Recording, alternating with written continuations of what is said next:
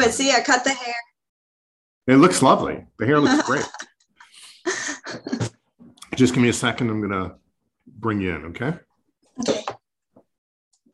Jennifer Delazana, welcome to Is That Really Legal with Eric Rubin. Thank you for having me. Oh, it is a pleasure. And as I will most likely say in the intro, you and I have known each other for years. We met when you assisted me in attending a writers' conference. I represented you as a literary agent up until the time when I closed my literary agency. And then I believe you went on to work with my junior agent, Shannon Orso, who has her own agency right now. Yes. Cool. And as I know you pretty well, as you know me pretty well, but I need other people to know you because you're a great example of how success does not have a straight line in the journey. And also I am a great example of that, actually. And you are one of the more unusual people I know, and everyone I know is unusual and similar at the same time. We can talk about that. But you have so many different interests and such a different background that led you to write about other things. I just think that you're fascinating, which is one of the reasons why I signed you. You're an excellent writer and an editor. And I just want to get right into where you grew up. Where I grew up? Oh, Pennsylvania. Northeastern Pennsylvania, like an hour south of the Poconos. Not known as a haven for writers and editors. Actually. What was the town? What? What was the town? Helfenstein. Yeah, I lived in Pennsylvania for 8 years. I never heard of it. Yes. And I lived in Philly. You lived in where? Philadelphia. Oh, so my dad lived in Philly, so I have some connections to Philly. But this is like 3 hours north of Philly. Tiny anthracite country, so coal mining country. Right. I was just going to say, for people who don't know, that's coal. Yeah. And in fact, it's probably close. There's a ghost town, and we may have talked about this before. Oh, yes, Centralia. Yeah. So for people who don't know, first of all, there's a great book called by Bill Bryson, who's an amazing writer, and it has to do with the Appalachian Trail. And it's something about a walk. Do you remember the name of that book? I'm going to look while I talk to you. But so he walks the Appalachian Trail with a friend of his in what is a mostly comedic, but also incredibly educational story. And in his walk, he goes through, it's called A Walk in the Woods. I recommend that book highly, even though I don't represent Bill Bryson. There's a million people I don't represent who've written great books, and you should read them. There's a town, probably more than one town, but the one that he goes through in the Appalachian Trail, or just off of it, in Pennsylvania, had to be abandoned because a fire broke out in the coal mine a mile or somewhere deep in the earth, and they couldn't put it out, and still can't to this day. And right. The surface of the roads got so hot, people couldn't live there. Yes. Now I live within a couple miles of there. Oh crap! I rode my bike there in high school. And it's sort of like got that Chernobyl vibe in that the houses are gone, or what houses are there are just, they're abandoned, and there are driveways to nowhere, things like that, right? They were bought by the federal government. And I think they probably plowed them all or something. Yeah. Because it was dangerous. Although I think there's like 3 people who still live there. Well, God bless them. But but anyway, you escaped, sort of. You went to college in Florida? Is that where Albright is? No. Where's Albright? Reading, Pennsylvania. Okay, my bad. You know what it is? My mom went to Albright for a little bit, and for some reason I thought it was in Florida. So that's my mistake. Your mom went to Albright? That's pretty cool. For a short time, and then she ultimately ended up at NYU. Wow. Yeah. She's still with us. She's going to hopefully be 97, folks, in January. I just saw her in May after I got my shots. But she lives in Florida, and I'm not sure when I'm going to be able to get back there because of the lunacy. I don't want to get sidetracked. We will probably talk about that later. But anyway, back to you. So you went to Albright, and what did you study there? I was a history, German, Greek major. Of course, as one often is. Do you still speak German? I do. How about Greek?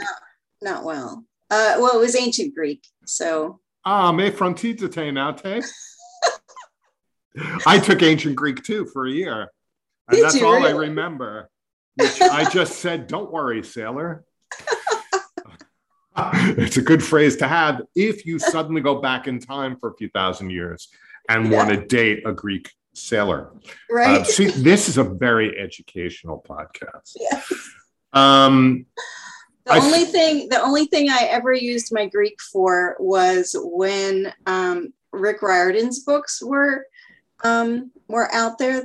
The first ones. I can't remember the names of them, but anyway, Borders at the time had T-shirts that said like Half-Blood Camp or whatever that was, and I looked at it and I was like, that's not pronounceable in Greek. That can't be right. So I went home and I looked it up in my lexicon, and sure enough, there was a typo. So I found a typo in ancient Greek on a T-shirt in modern times. That is how I've used my Greek degree so far. Wow. I use my ancient Greek. There are more words that I know. I can see roots of words. Usually I know the word anyway, but a good example, boys and girls, is an anthropos is a man or person, and anthropology, of course, is the study of men. And naute is sailor, so you get nautilus and nautical and astronaut, which is basically a space sailor. You know what? This was no charge for that Greek lesson, boys and girls. So back to you, because you're why people are listening. What were you planning on doing with German, ancient Greek, and was it anthropology? I'm sorry. History. History. Actually, I started out on a track to the ministry when I started college. Now as a woman, yeah. Which if people don't understand, so you're a woman, and when I think ministry, I get confused because I don't know your religious background. I don't want to offend you, but well, priests are really the only one. Catholic priests are really the only one that are restricted to men. I'm a United Methodist, so I was going to be a pastor. We have quite a few women pastors now. You'd be an excellent pastor. No, actually, my psychological profile said I'm not a great leader. Oh, well, maybe they're wrong. Sometimes they're wrong. Well, maybe at 20, maybe at 20, I wasn't a great leader. So yeah, I'm not going to tell people your age or ask it even. You're not 20 anymore, and older than 20 now, right? And you've gone through some life changes, as we all have. You've learned a few things. You've gotten whacked around a little bit because that's what life does to some people.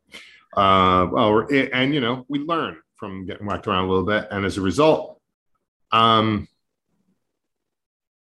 you learn things and you change. Then I met my husband, and I always say that the reason I'm not in the ministry is that he corrupted me, and so I blame it on him.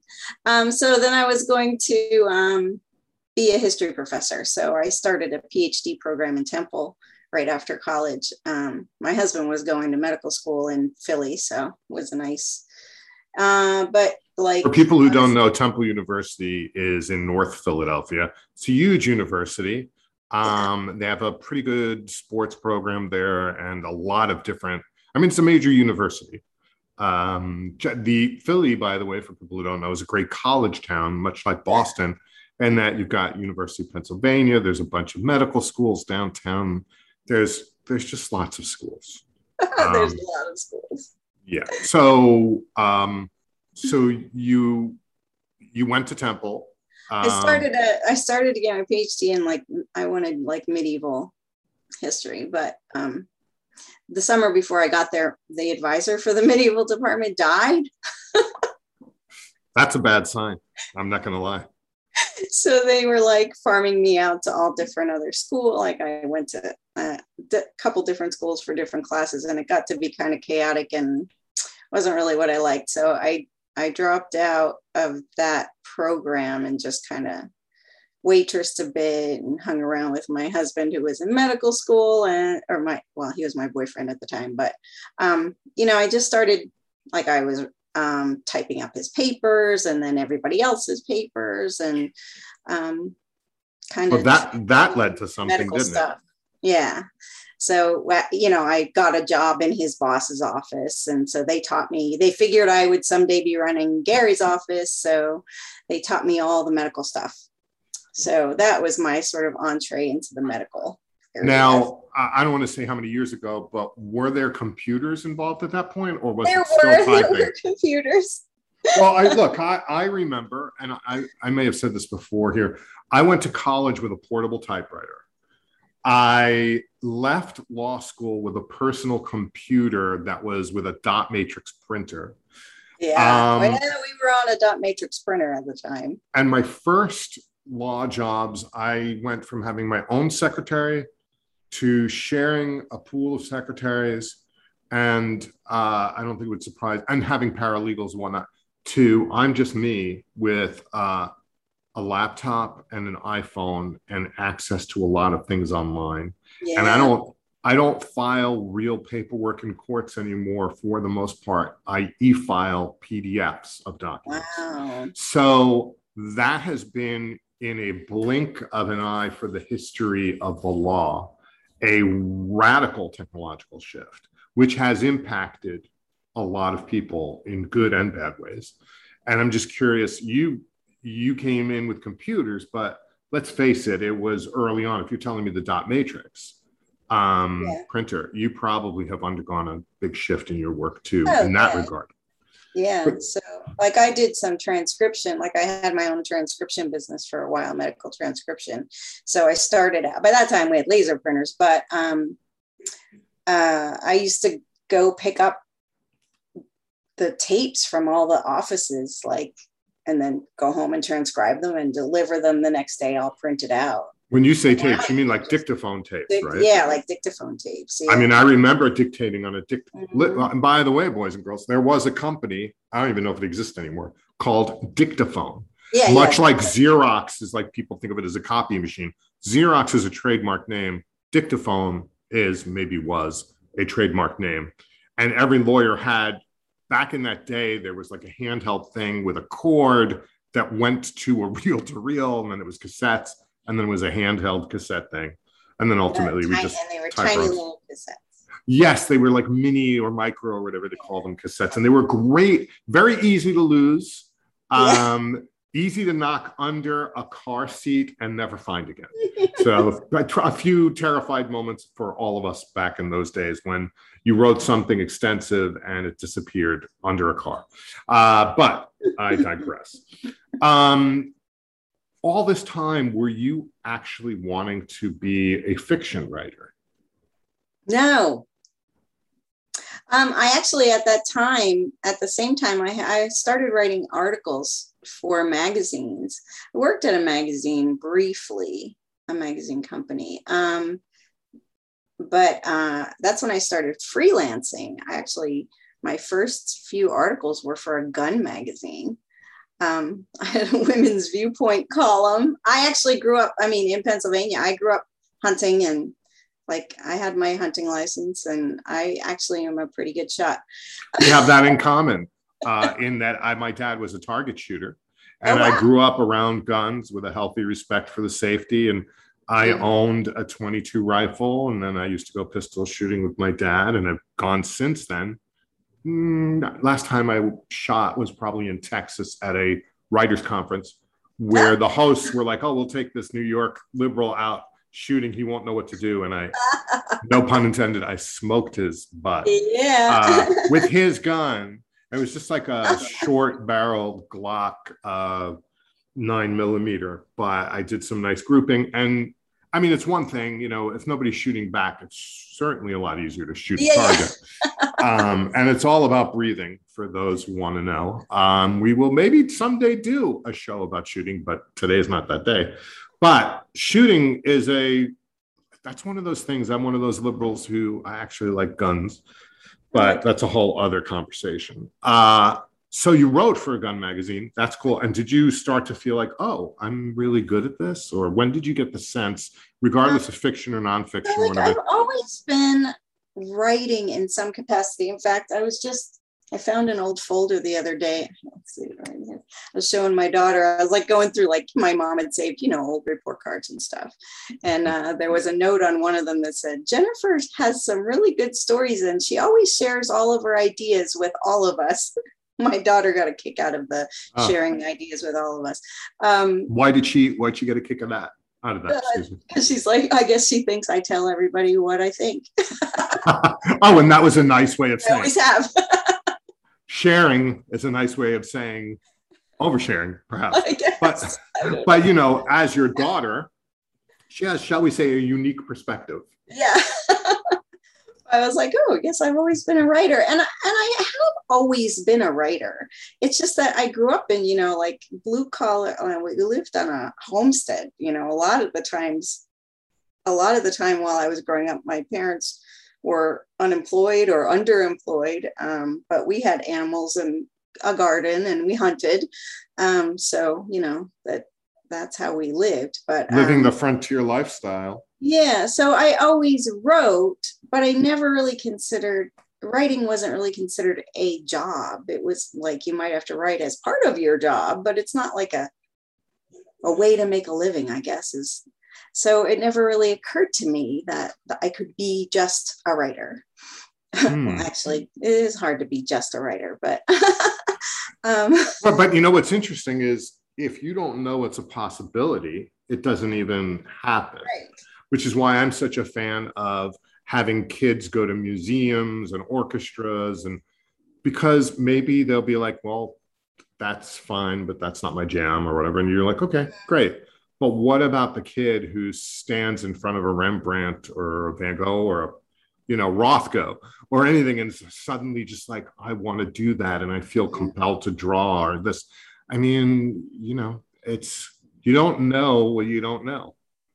Right. So as you start to write, I'm going to guess you develop even more of a love for it, and also a confidence built in you. Yeah. And I always say creativity builds creativity. So like you start it and then more things occur to you. I mean, you grow in your own artistry as you practice it.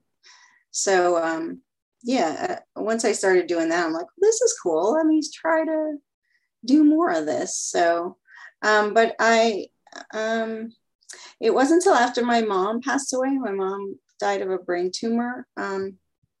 After Gary was in practice already. Actually, he'd already left practice and come back up here to Maryland.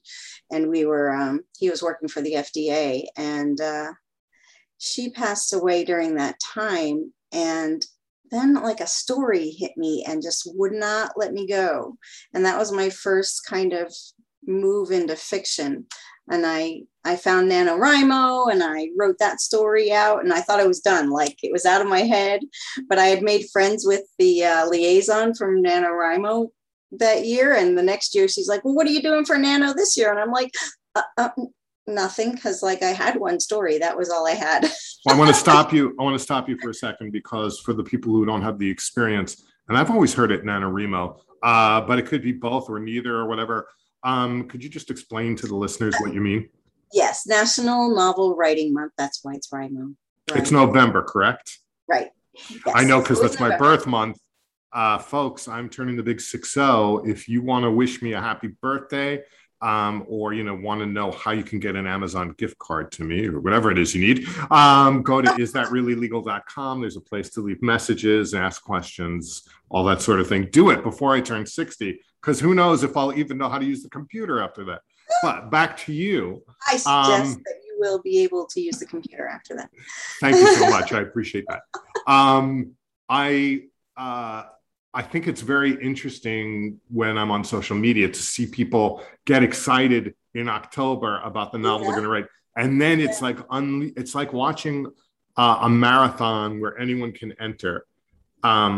In some ways, I think the pros either don't care about it or use it as an impetus to wrap something up, while other people who say, I've always had this book I want to write, finally, they're like, this is the thing that's going to get me to start.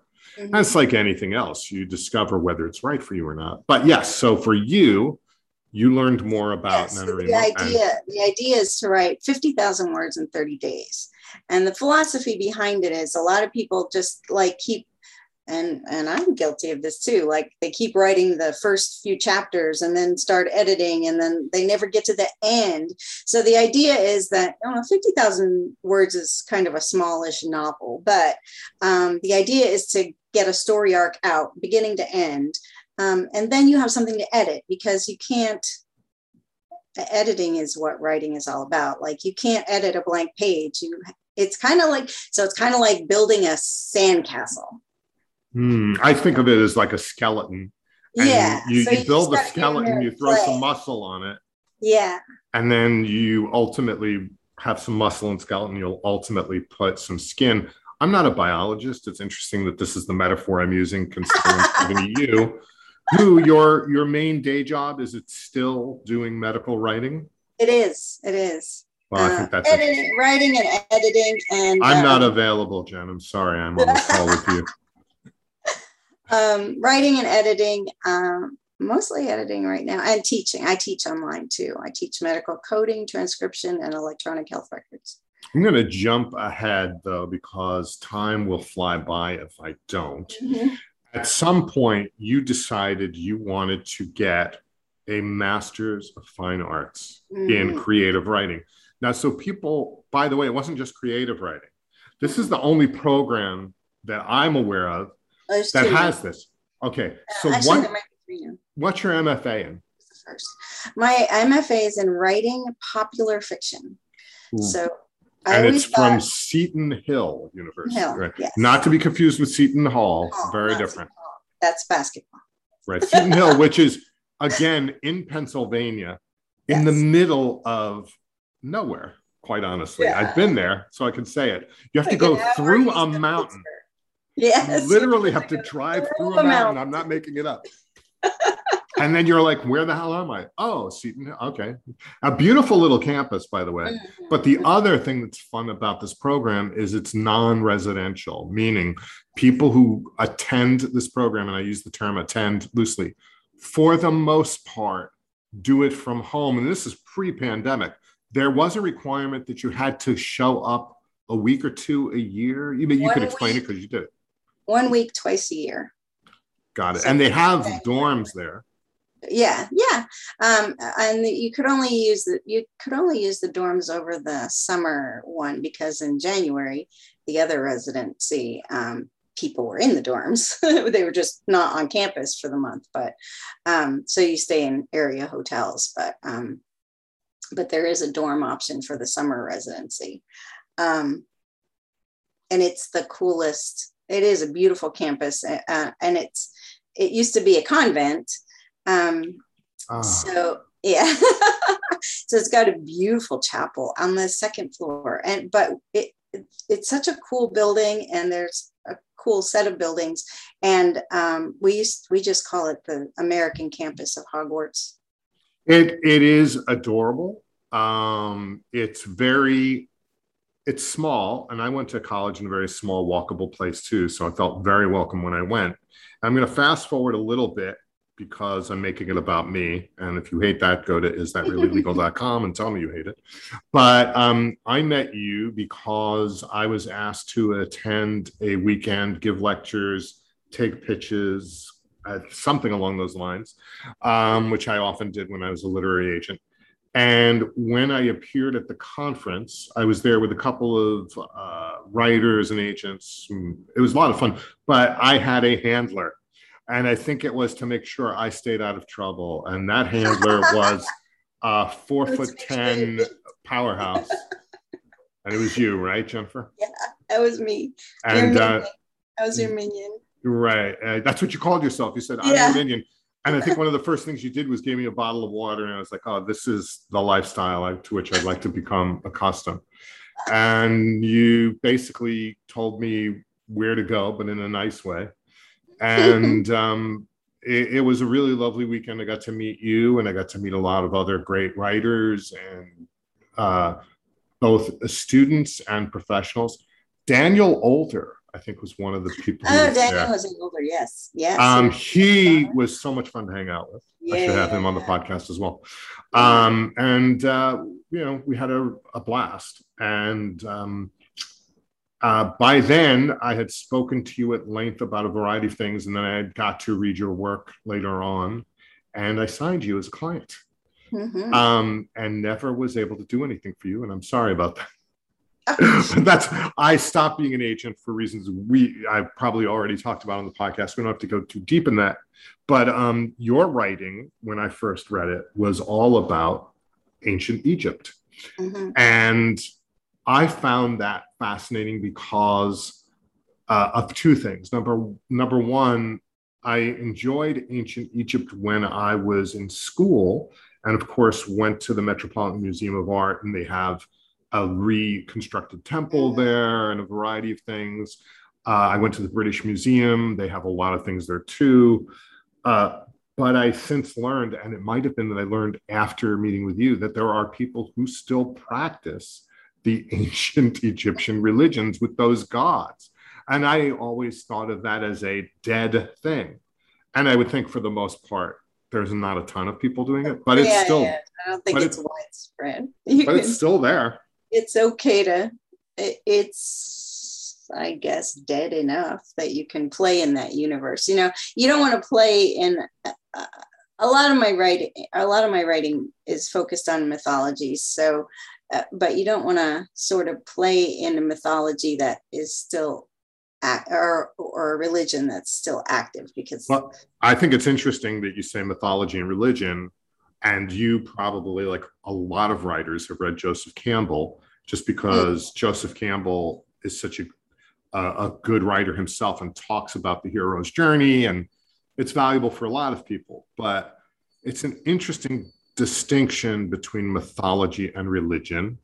And I will now cross a line, and I don't care, it's my podcast.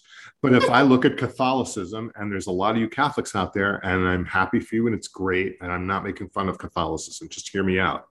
If you're not Catholic, you can look at the beliefs of Catholicism and see a certain element of mythology there. I'm not taking away from people's beliefs. Any Christianity. Sure, let's go Christianity. I like to, but the Catholics have a particular, because they have saints. So when the Catholics say they're monotheistic, I'm from the old Jewish tradition. I'm like, well, but you talk about this Trinity thing. That by definition is not monotheism. And then we go on to the saints. And one of the big, commandments is not worshiping idols. And you go into any church, and it's Catholic church, that is, and it's filled with idols. But that's a saint. And you're praying to that saint. It's confusing to this old Jew, but I understand that I would just hope that people could step outside of their beliefs and see, oh, I could see how you could see that, but right. But there's a certain, I don't know if mythology is just religion that's not practiced anymore, or it's more the story than the belief system. I don't know. I'm not going to get into that now, but both of them are great. There's a ton of material in both those baskets for someone who wants to tell stories.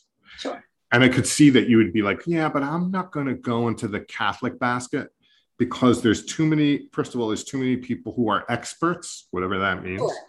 And then there's too many people who will be offended or offend themselves with what I say if I suddenly have Mary show up in a certain way that's at odds with what they believe. You're less likely, is it Basque, who's the cat goddess? Yeah, Basque. If you throw some stuff with Basque out there, you're not going to suddenly get a tidal wave of anger mail about it. Probably.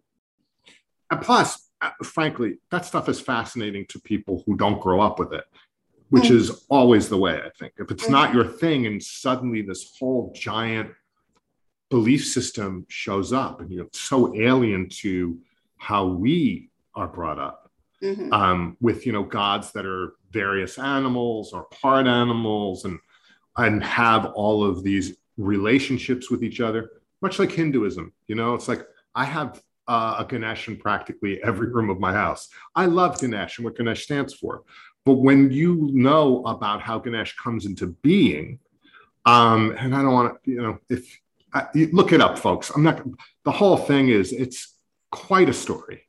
Of a child surprising someone and getting killed, and an elephant head replacing their head. And there's a lot of stuff going on. And it's very alien to how I was brought up or how you were brought up. So I would think that looking at this now that I've said all of this, I should probably let you speak.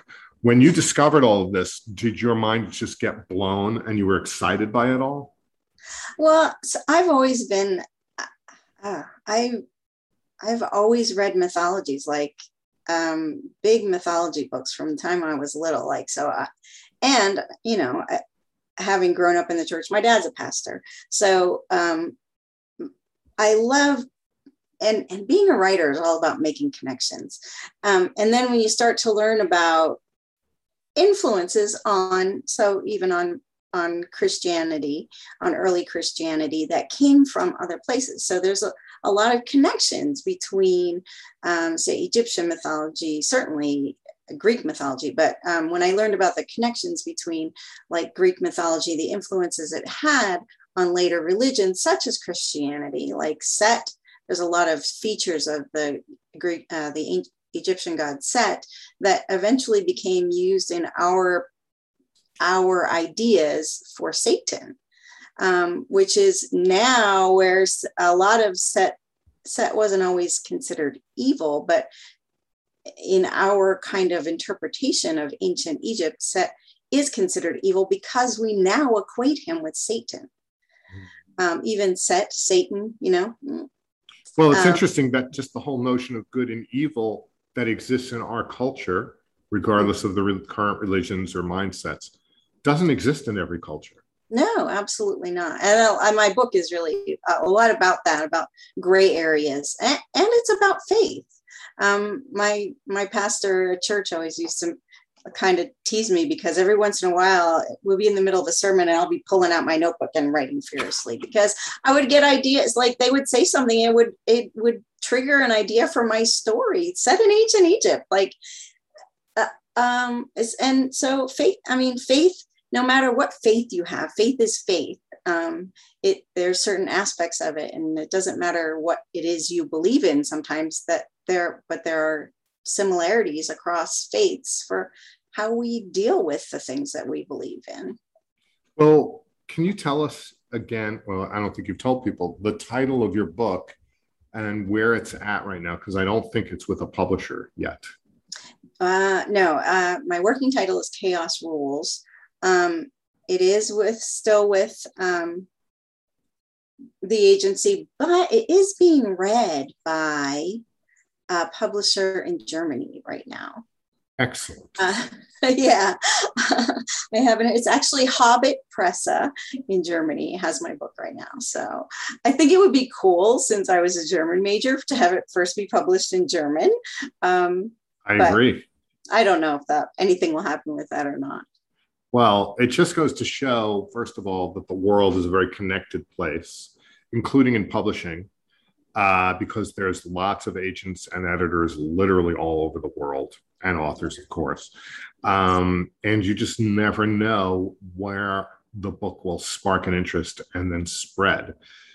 Just not at all like it, but Stieg Larsson, who I believe was Swedish, and his whole The Girl with the Dragon Tattoo series, that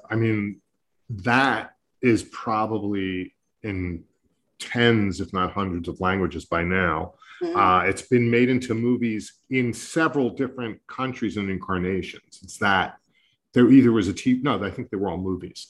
And that, I mean, is a very heavy duty thing. I'm not equating your book remotely with that because it's not got to do with mythology at all. It's just, I think that sometimes Americans, and I would guess most of my podcast listeners are Americans, we have a very ethnocentric view of the world, like that publishing only lives here in New York.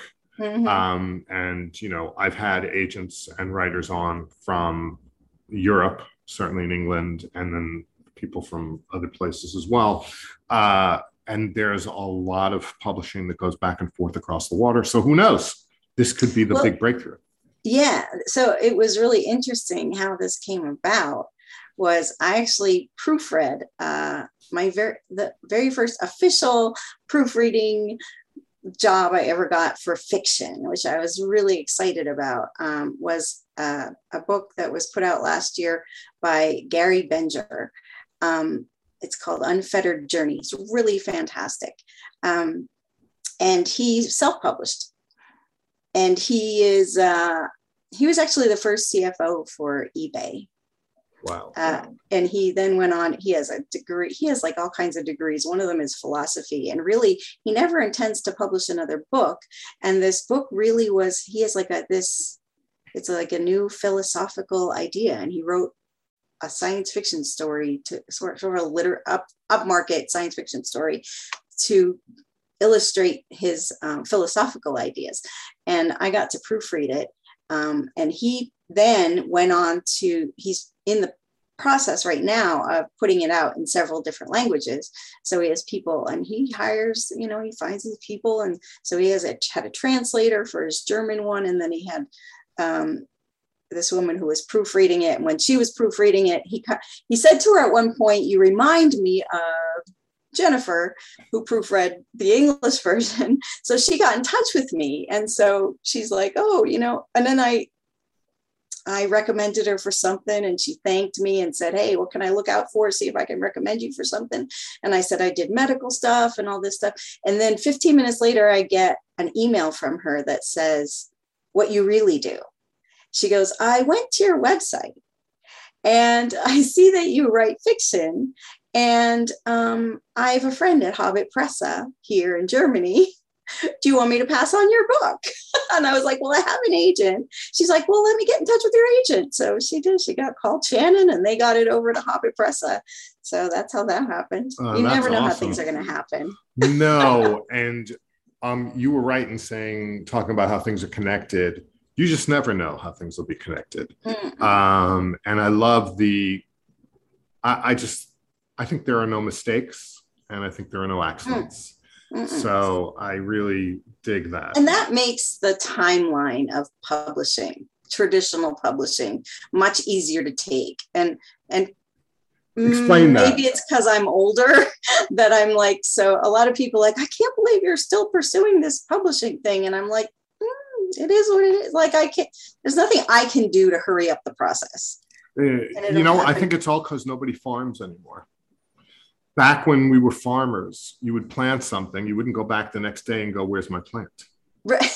Yeah. You know, but for some of us, you know, when I do legal work for people, I'll get a call 2 days later. "So is this done?" Like, no, first of all, you know, there's hundreds of clients and lots of different plates are spinning.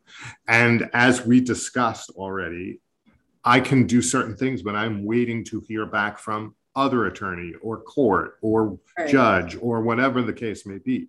So people have unrealistic expectations, or they just somehow, we live in a culture that has gotten rid of delayed gratification. So, you know, well, I'm not known for being a fan of delayed gratification, but I don't know that anybody is, with the exception of some alternative communities, and we're not going to have that discussion now. But I will say that not being able to have any patience can make life difficult. And it's not just patience, also an understanding that you do your thing and then you get busy doing something else and let the work happen that is not you, that you're not in charge of. You do your best work, then you hand it off to the universe. let the universe do its thing, however you may think that is. And then you will ultimately get a response. Sometimes it's a year goes by and there's no response. That is a response. Mm-hmm. No response in a year is a kind of response. Mm-hmm. Or the no in a month, mm-hmm. or the no, but here's some things that might interest me if you make these changes. I mean, I always loved when I was an agent to get a no with suggestions, because that is an invitation to often it was an invitation to resubmit with changes.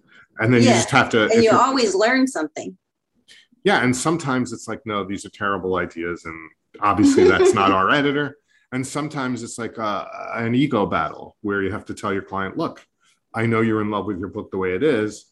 I'm just saying, if you want to sell to this house, we should have a conversation about enacting these changes. I learned that early on in the Seton Hill program, with my mentor, Maria Snyder. When I first came, I had this idea.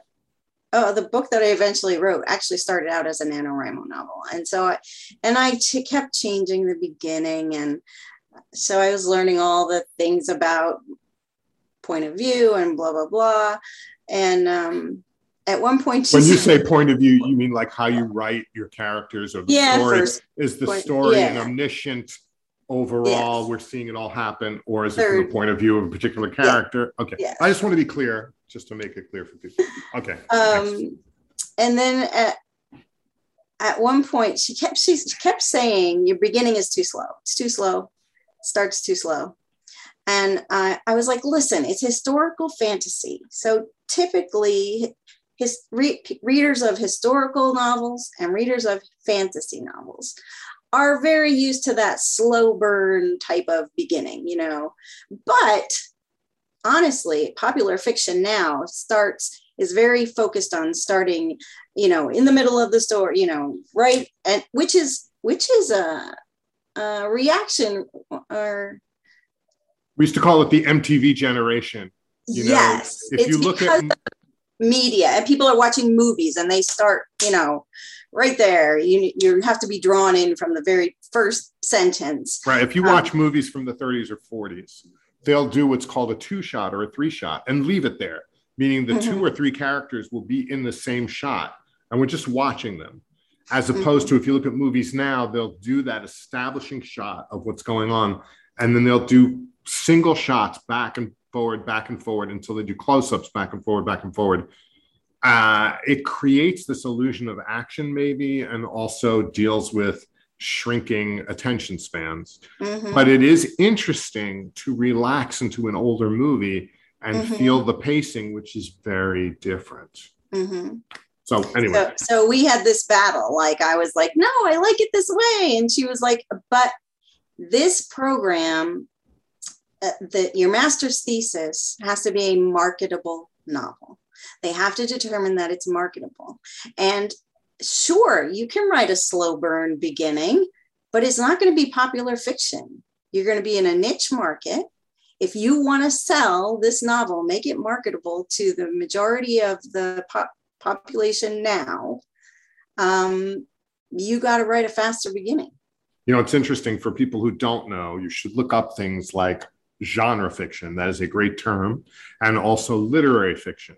This is a distinction that we're sort of talking about a little bit. I don't want to talk about literary fiction because I really don't know what the heck I'm talking about, except it's like, I feel like it's supposed to be important. So that's what we'll call it. But genre fiction is generally the genres of popular fiction, like romance, horror, mysteries, espionage. It's, again, what's so great about the program that Seton Hill does, and some of these other few places, is that if you want to learn how to make money as an author, and obviously there's no guarantee, that means the work you make has to be marketable. It's the equivalent in art school of drawing something that people will want to buy versus something that's incredibly challenging. Not everybody wants their home to be filled with art about man's inhumanity to man. It can be a little difficult. But if there's beautiful landscapes or floral scenes, and I don't mean, it doesn't have to be crap, it can be really great. And frankly, you'll see behind me, there's a great piece of art here done by somebody sort of famous. I won't go into it, but it's pleasant. It's not challenging. And I feel that popular fiction is that way too, in that, I mean, of course it can be challenging, but it's not going to be Ulysses. You know, you're going to have to be able to understand the beginning, middle, and end of the story, who's talking, when it's happening, those kind of things, which I think are incredibly valuable to anyone who wants to tell stories. So I salute Seton Hill, and if they want to send me to come lecture as an attorney or anything else, they should reach out to me. I had a blast there when I was People there. at Seton Hill will probably be listening to this podcast. So there you go. That was a good plug there. So first of all, how can people follow you and your progress? Are you on social media? I know you are. Yeah. So yeah. What's the best way they can follow you?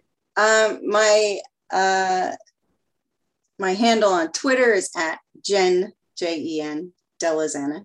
DELLAZANNA. I was going to say .com, but my website is jennifer.dellazana.com. So, but then all the social media is Jen Dellazana, because there was already a Jennifer Dellazana. How weird is that? I am literally the only Jennifer Dellazana in the world. Well, how in the world? There's no hyphens. There's no hyphens in what you're doing. Not in the social media stuff. There's a apostrophe in my name. Got it. I thought I'd be the only Eric Rubin. I've since met quite a few. No way. Yeah, there's one who's an attorney who went to NYU. I think he taught there, and now he teaches at a Texas university, and it's all about the Second Amendment, gun rights, and limitations on gun ownership. You can check him out. It might be Eric M. Rubin, and I'm Eric W. And we have threatened to have lunch sometime if we are ever in the same state. He's younger and more handsome. Well, I'd love to. You know what? I should have him on, because the Second Amendment is a pretty interesting, with all the stuff going on today in our lovely country. It's interesting. You're a mom. Your daughter's in college now? I have one daughter who dropped out of college. Oh, sorry. Or not sorry. No, actually, that's good. She's working with a DOD. She works as That's the Department of Defense, boys and girls. Yeah.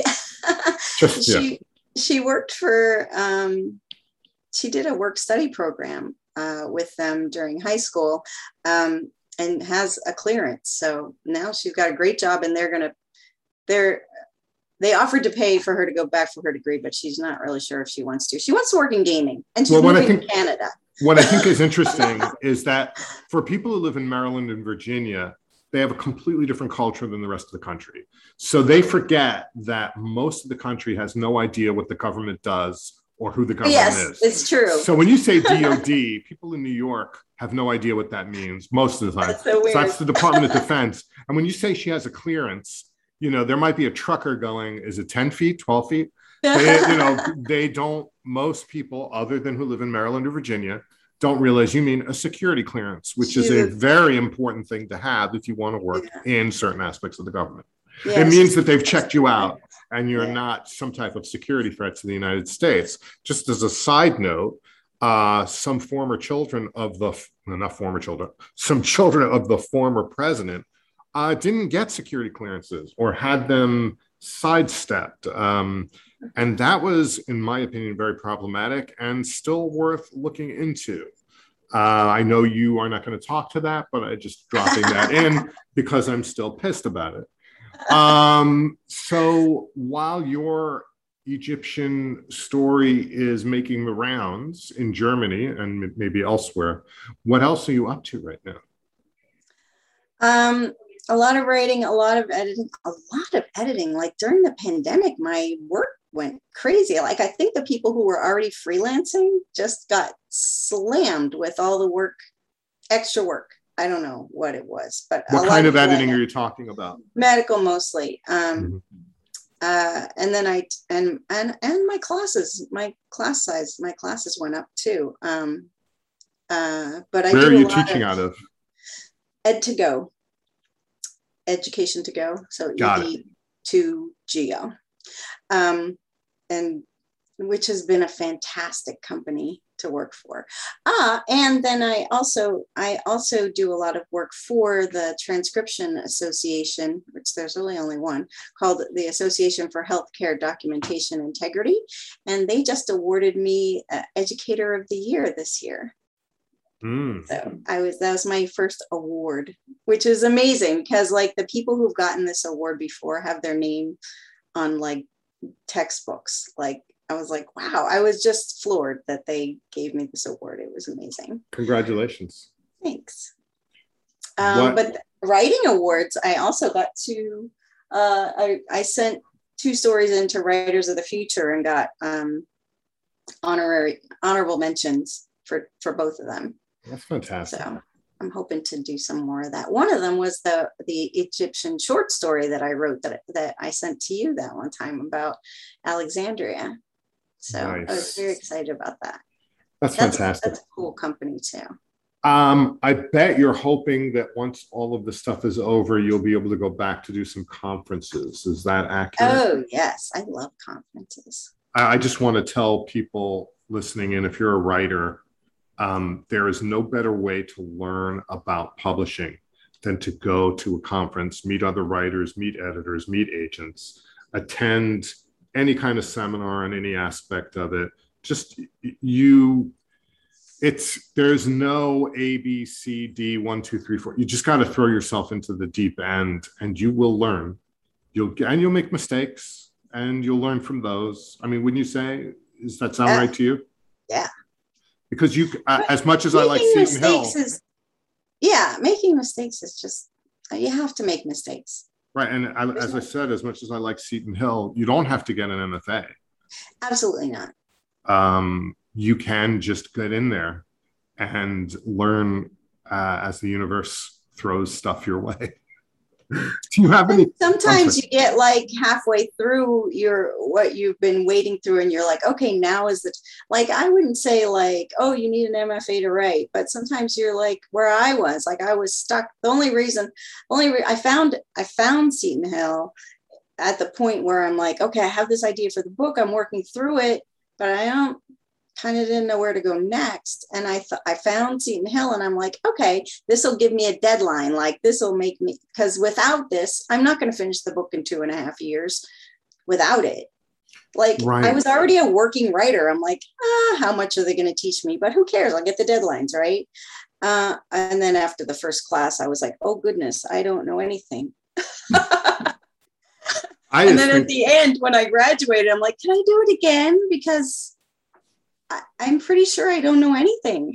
Not that they don't teach you anything. There's just so much to learn. William Goldman was a top-notch screenwriter in Hollywood, known for such movies and books as The Princess Bride, Butch Cassidy and the Sundance Kid. And he wrote a book, I believe, something about stories in the screen trade.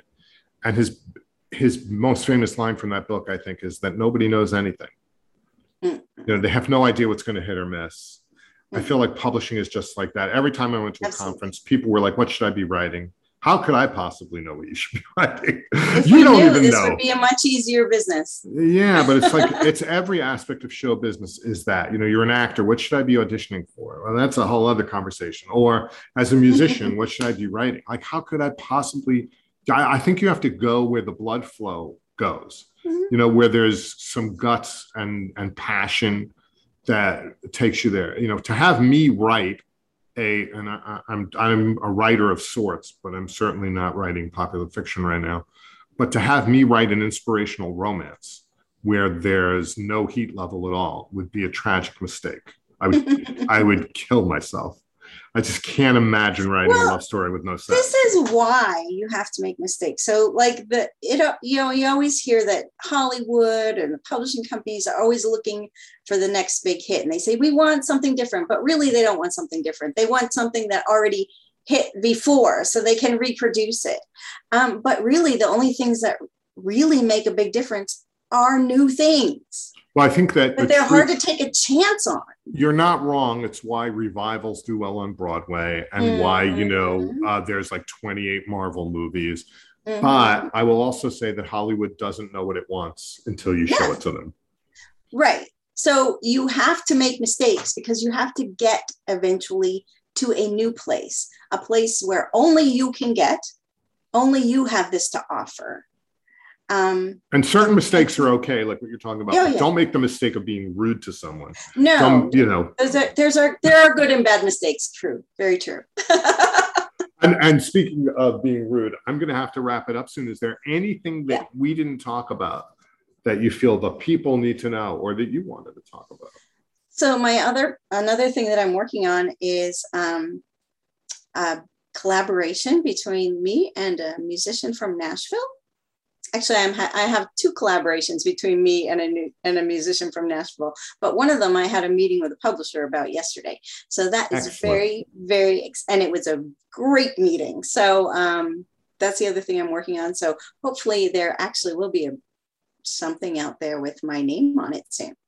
Awesome. Please keep me and the rest of us posted. I will happily talk about it and have you back when it blows up to be a huge thing. That would be awesome. But until then, Jennifer De Lozana, it's been so great to catch up with you.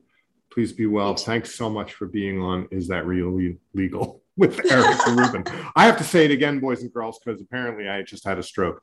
Thanks for being on Is That Really Legal with Eric Rubin. It was just great to see you. You too. This time I recorded it. And I think I recorded it last time, and then for some reason I dumped it. So I apologize for that. I think that was better anyway. Yeah, I felt great. You feel good? Yeah. Good. Be well. I love you. I'm off to do the other 8 million things. I'll see you on social media. Yes. Keep me posted on what's going on. I will. And be well. You too. It's good to see you. Bye-bye. Bye-bye.